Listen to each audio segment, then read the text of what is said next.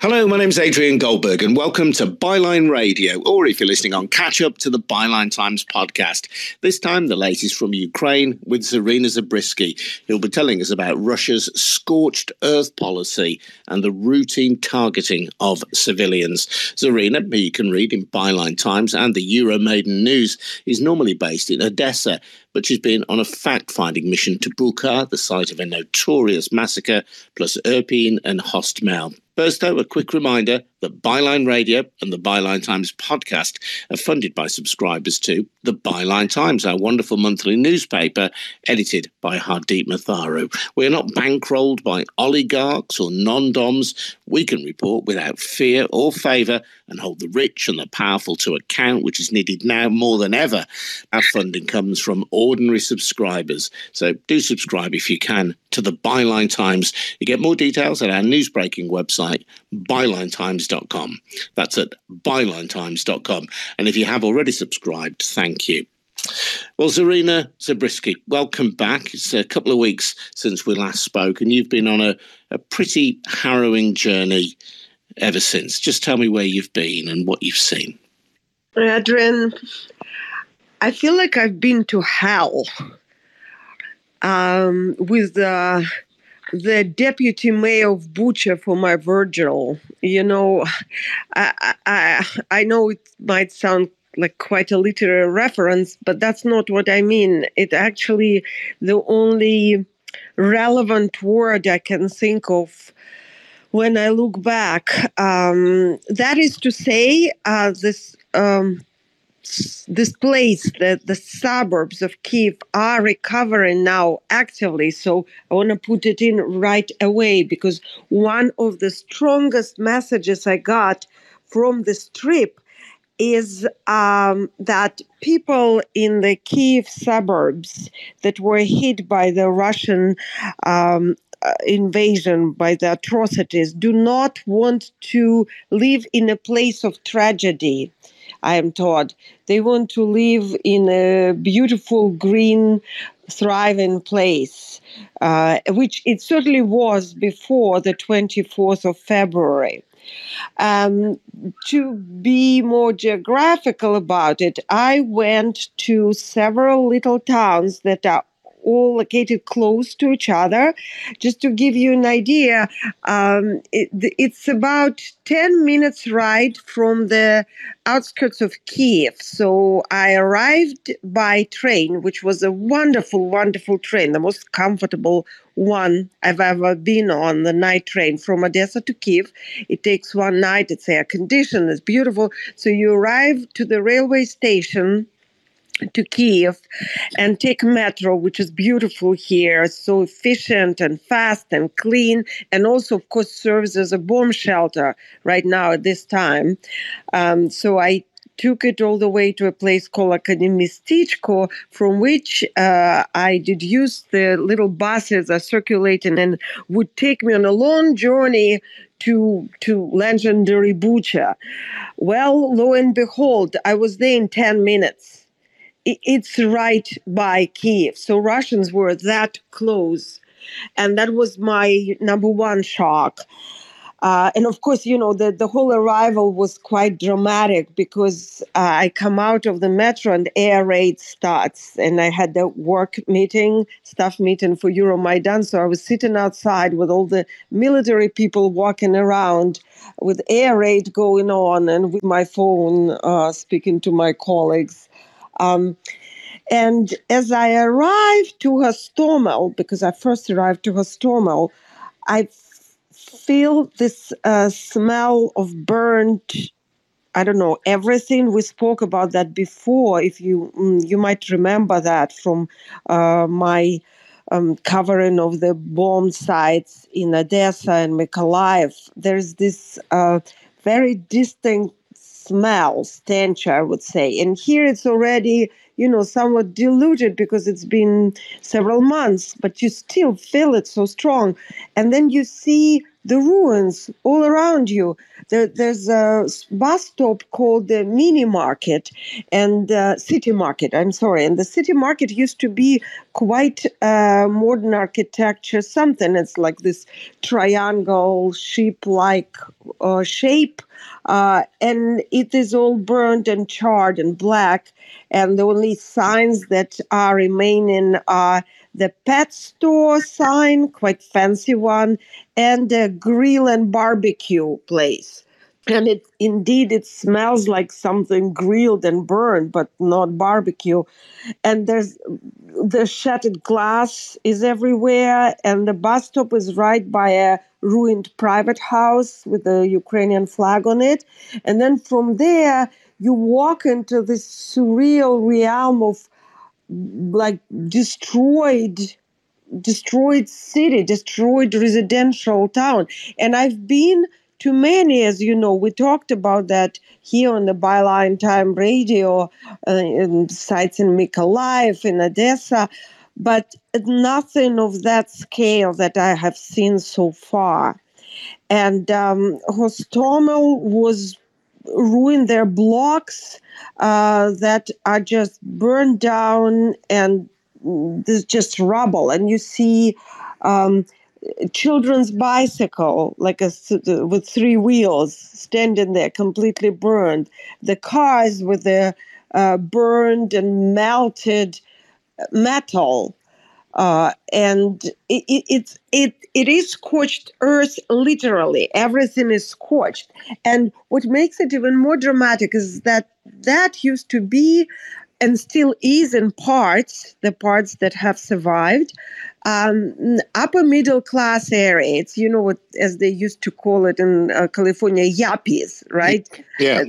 Young professional families, IT workers, and managers of businesses, PR experts, very modern. And the level of, they have a very high standard level of living.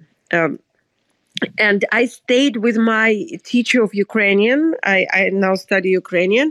And she's a lovely young lady, and her husband. They had to flee Donetsk in 2014 and leave their apartment that they just bought. And so they had to start from nothing again. And they saved enough to buy this amazing house, very comfortable, very beautiful. And then they had to flee again in the last week of February because they already knew what Russians are like. So they just overnight, they fled and stayed in the other region of Ukraine. And when they came back, their house, just as other houses all around, were damaged.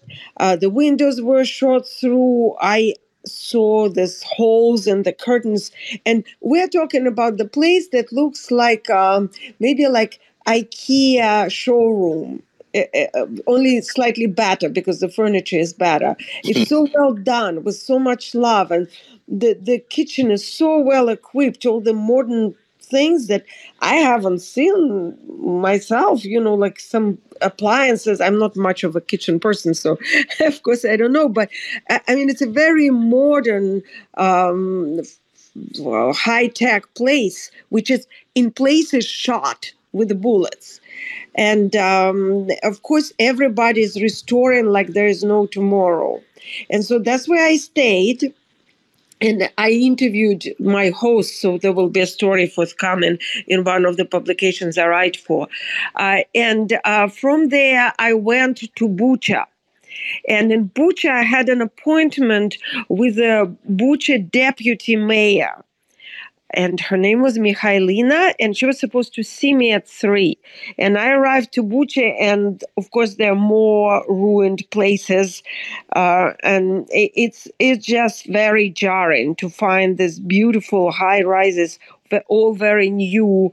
They look like it's not my phrase; somebody told me that, but they look like a monster, like a Godzilla was gnawing on the top of the buildings. That's how it looks. And Bucha, Zarina, is the site of a horrendous massacre. Bodies of more than 1,300 people have been recovered so far, I understand, following the withdrawal or the retreat of Russian forces from the city. So, in a conflict of many tragedies, of sadly we fear more than one massacre, this was perhaps the most notorious early massacre in this war.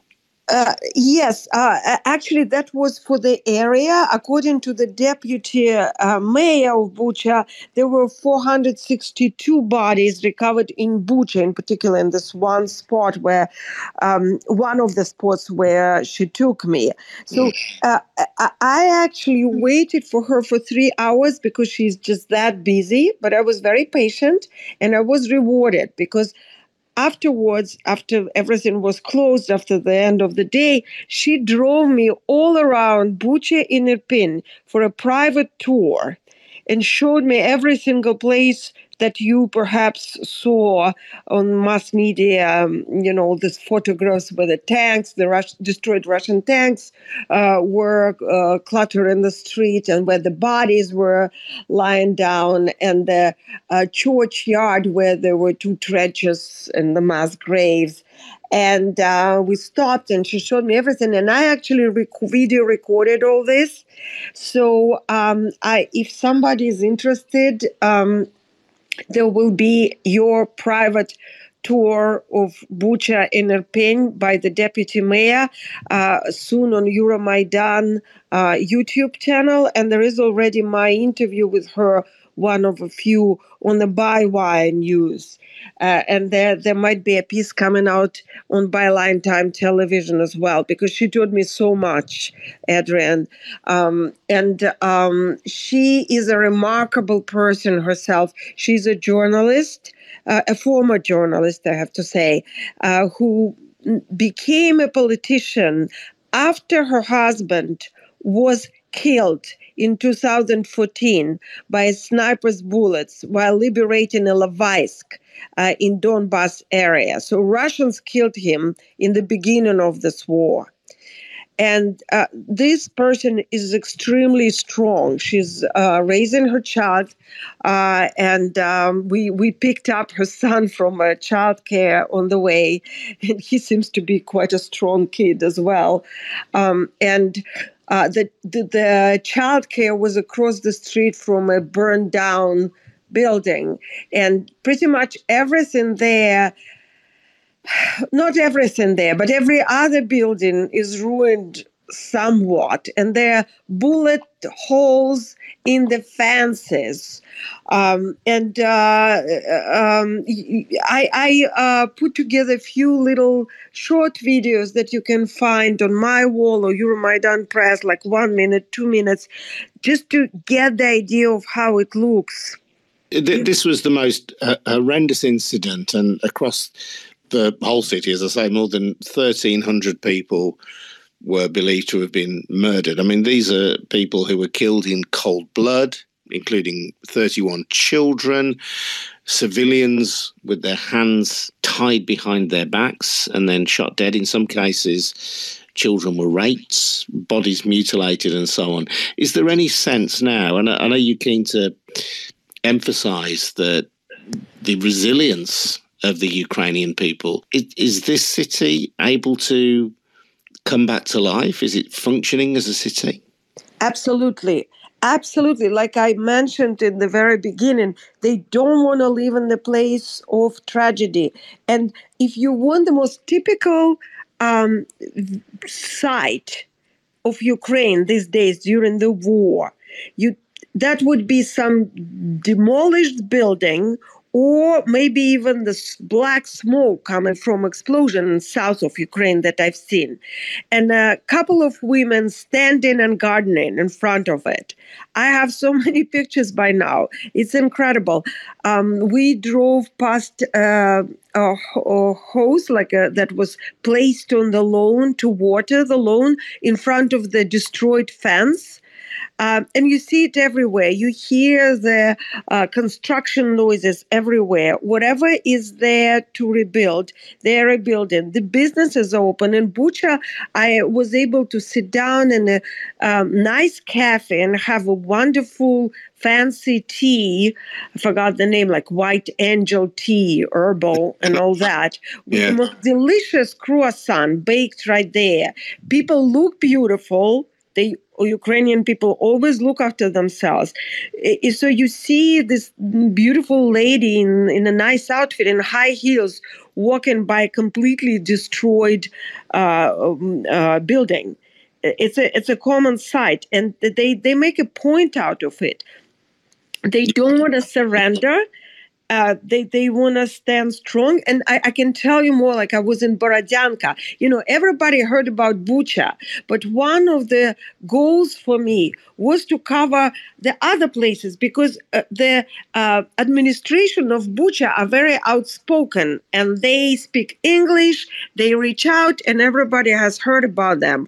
But there are other places around that people haven't heard about that were almost equally devastated. Say Borodyanka, and I have a little video, and I will have more, where the lady who collects the memories of people who survived the horror took me around, and she took me to the pit, Adrian, where the Ukrainians were held by the Russians and Belarusians and tortured there. It's right there.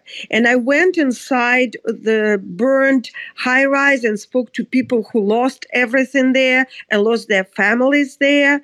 And they are there running their businesses. Their children or husbands go serve in the army. And their spirit is so strong. It's really remarkable. And where you previously were in Odessa, there have been agreements with Russia, agreements brokered by the United Nations between Ukraine and Russia to get grain out of the country. I mean, this is grain which is not only important to Ukraine economically, but is vital to the world. It helps feed the world. How has that gone? Good question. Thank you for asking me that. I actually did quite a bit of research, and on Euromaidan Press, there's an article with my analysis of that based on my conversations with local farmers and traders and experts on the matter, where it took me a while to break it down. It's not that straightforward. There's a domestic economic situation that makes this whole process a bit more complex, because currently the prices for grain are not what they used to be, and it is not how should I put it briefly? It doesn't make sense for the farmers in Odessa and Mykolaiv region to sell their crops yet, because what they will get, the income will not cover the costs. So the majority of the farmers are actually waiting for the channels to open and for the prices to go up. And a lot of grain and a lot of crops are being stored. And they actually had the surplus and the excess of grain and crops, because the last year was very good, and the harvests were quite big, but they are not willing yet, the majority of them, to sell because the winter is coming, the war is ongoing, and besides, the trader companies, the international traders, use the force majeure and haven't paid a lot of these farmers. So they are still not paid for the previous year, and the prices are low. And as a result, they are, as business owners and people whose businesses are being devastated, actually, are not willing to part with what they have and what they have to grow under such harrowing conditions, under fire, under explosions. So it's a very complicated matter, and the local authorities are working on that. And I know that the international traders are also not doing it on purpose or to make money, but because of their cost went up so much. The insurance is sky high, and it's very hard to get. And the prices of the fuel went up. The diesel for the trucks, of course, that were delivering the crops and the grain before, are also sky high. So as you can see, it's a chain, and it's very hard to break the circle. We are hoping that the ships that started to bring the crops and the grain out of Odessa port will help to solve this problem, because when, as one of the experts I spoke to said, like what they were doing before the agreement on grain was achieved in Istanbul, basically is the equivalent of trying to export the Sahara sand with a teaspoon. And that's pretty much it. But with the capacity of the large vessels, that problem might be solved. But of course, most people do not rely on the Russians to stand by their word and to follow their agreements. And that's what Zelensky said as well, because as we know, they never do. The day after the agreement was signed, they bombed us so bad. I think we were talking after that. I think we did. That was like the worst time. Yeah, so it remains to be seen. And meanwhile, Mykolaiv is getting a really, really bad hit. I speak to my friends in Mykolaiv, and the situation there is really, really drastic. I'm afraid that Mykolaiv will be turning into new Bucha soon. Where you are then in Kyiv and the towns and cities that you visited on the outskirts of Kyiv, like Borodyanka. Borodyanka is an hour, you say, from Kyiv. Bucha is much closer to Kyiv. Are these cities now free of Russian shelling? Is Kyiv itself free of Russian shelling, or is the onslaught continuing? It's a good question. We do get here a lot of air raids, and the day before I arrived to Hostomel, it was shelled, and there was a military object that was hit, so we didn't get a lot of details on that. During my stay, we just had many air raids, and on the night here, when Nancy Pelosi's plane was about to land in Taiwan, we had the whole country air raid for about 2 hours, with people in different areas of Ukraine seeing missiles flying over their heads. Fortunately, they were shot down by our air defense, but I saw the Forbes report that Russia spent about $100 million on the missiles for just one day. That day. And fortunately, Ukrainian air defense is working better and better, so there were no hits. But I'm afraid that nobody is guaranteed to have no more shelling, because they're certainly aiming for that. I watched a very moving BBC television programme recently about Fergal Keane, who's a very well respected war correspondent in the UK.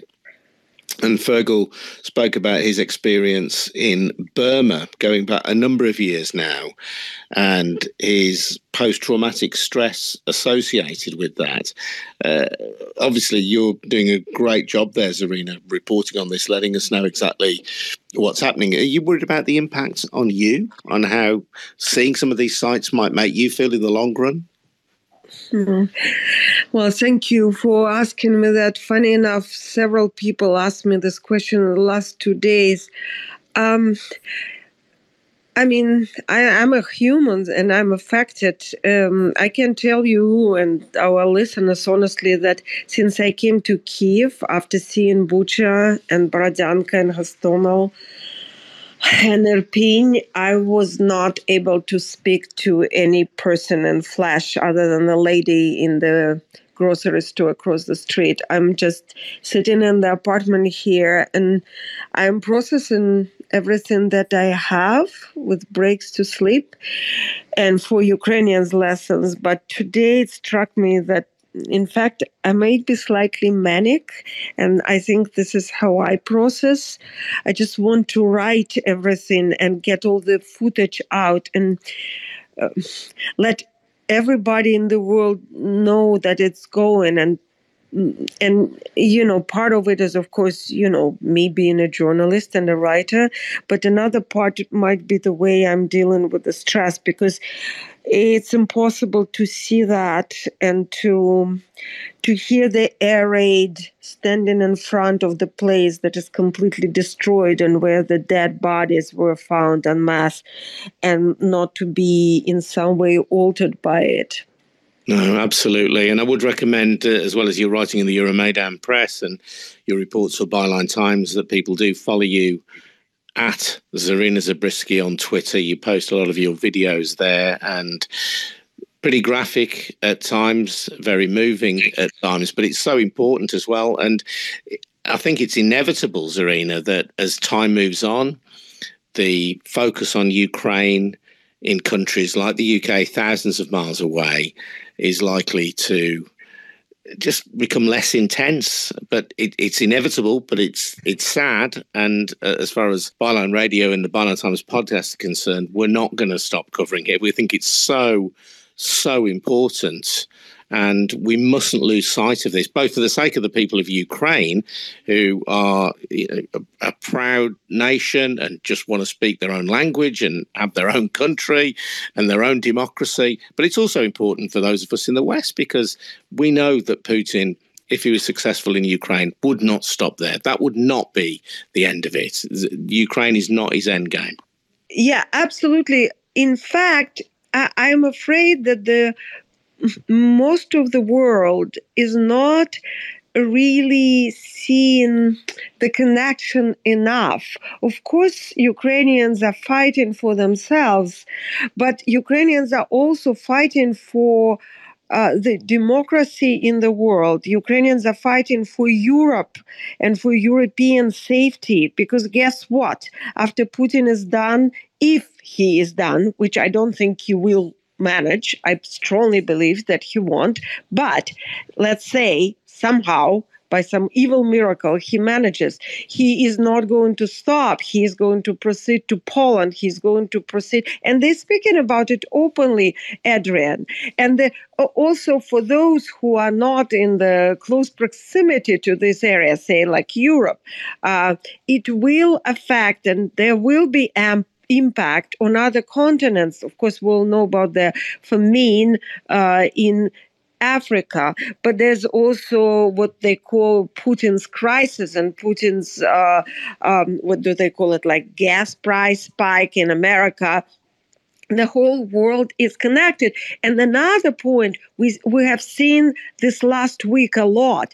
He has unleashed, or he and the Kremlin have unleashed all the dictators, all the, what I will call quite in a literary way, evil forces, to start doing what they please. And other dictatorial regimes are now seeing that it's possible to act against the United Nations, against the what they call collective West, or whatever you call it, not necessarily West, but the democratic world. And we see China now speaking about returning territories that were captured by Japan. We see conflicts between Azerbaijan and Armenia. We see now Kosovo and Serbia the other week, which almost turned into the World War III.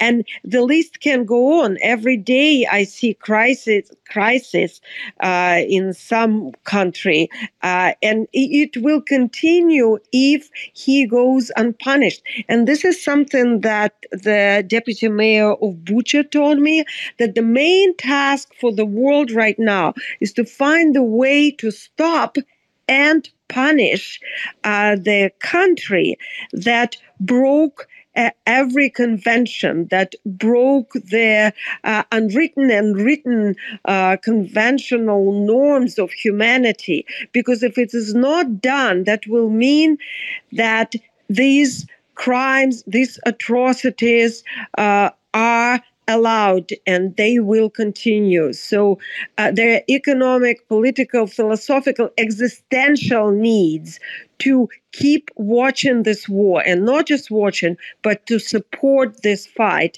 in every single way. And this is why I'm here. Absolutely. I think that many people in the UK were shocked when the former Labour leader, Jeremy Corbyn, although he did criticise Russia's invasion of Ukraine, he said the solution to the problem is to stop arming Ukraine. But if we stop arming Ukraine in the West, that will give Putin the victory he needs and embolden him. And it seems to me that to follow that line of logic is to ignore all of the very graphic lessons of history. Well, there's no surprise there, Adrian, with Jeremy Corbyn, because a few years ago when I was doing research, still based in America, in my home, when I was doing research of the Russia Today, RT, and Sputnik, which are the major Kremlin mass media outlets funded by the Kremlin, I found an interview with the managing director of the Russia Today is giving an interview to some Siberian university, and that's why it was very hidden. That's why it didn't get deleted from the internet. And he says that we basically made Jeremy Corbyn happen. We found him and we supported him. And whether it's completely true or not, of course, as anything that Russians say remains to be seen and checked. But the fact is that they were very friendly to each other. One final thought, Zarina. You talk about the desire in Bucha to get justice for those who were victims of the massacre, for their families, for survivors. Is there any evidence of an international effort to bring people to justice for that massacre, or to at least collect the evidence so that perhaps later on those responsible could be brought to justice? Yes, I believe there are multiple committees. I believe that United Nations is involved. There are certainly local efforts, and I believe they're joined by the international agencies.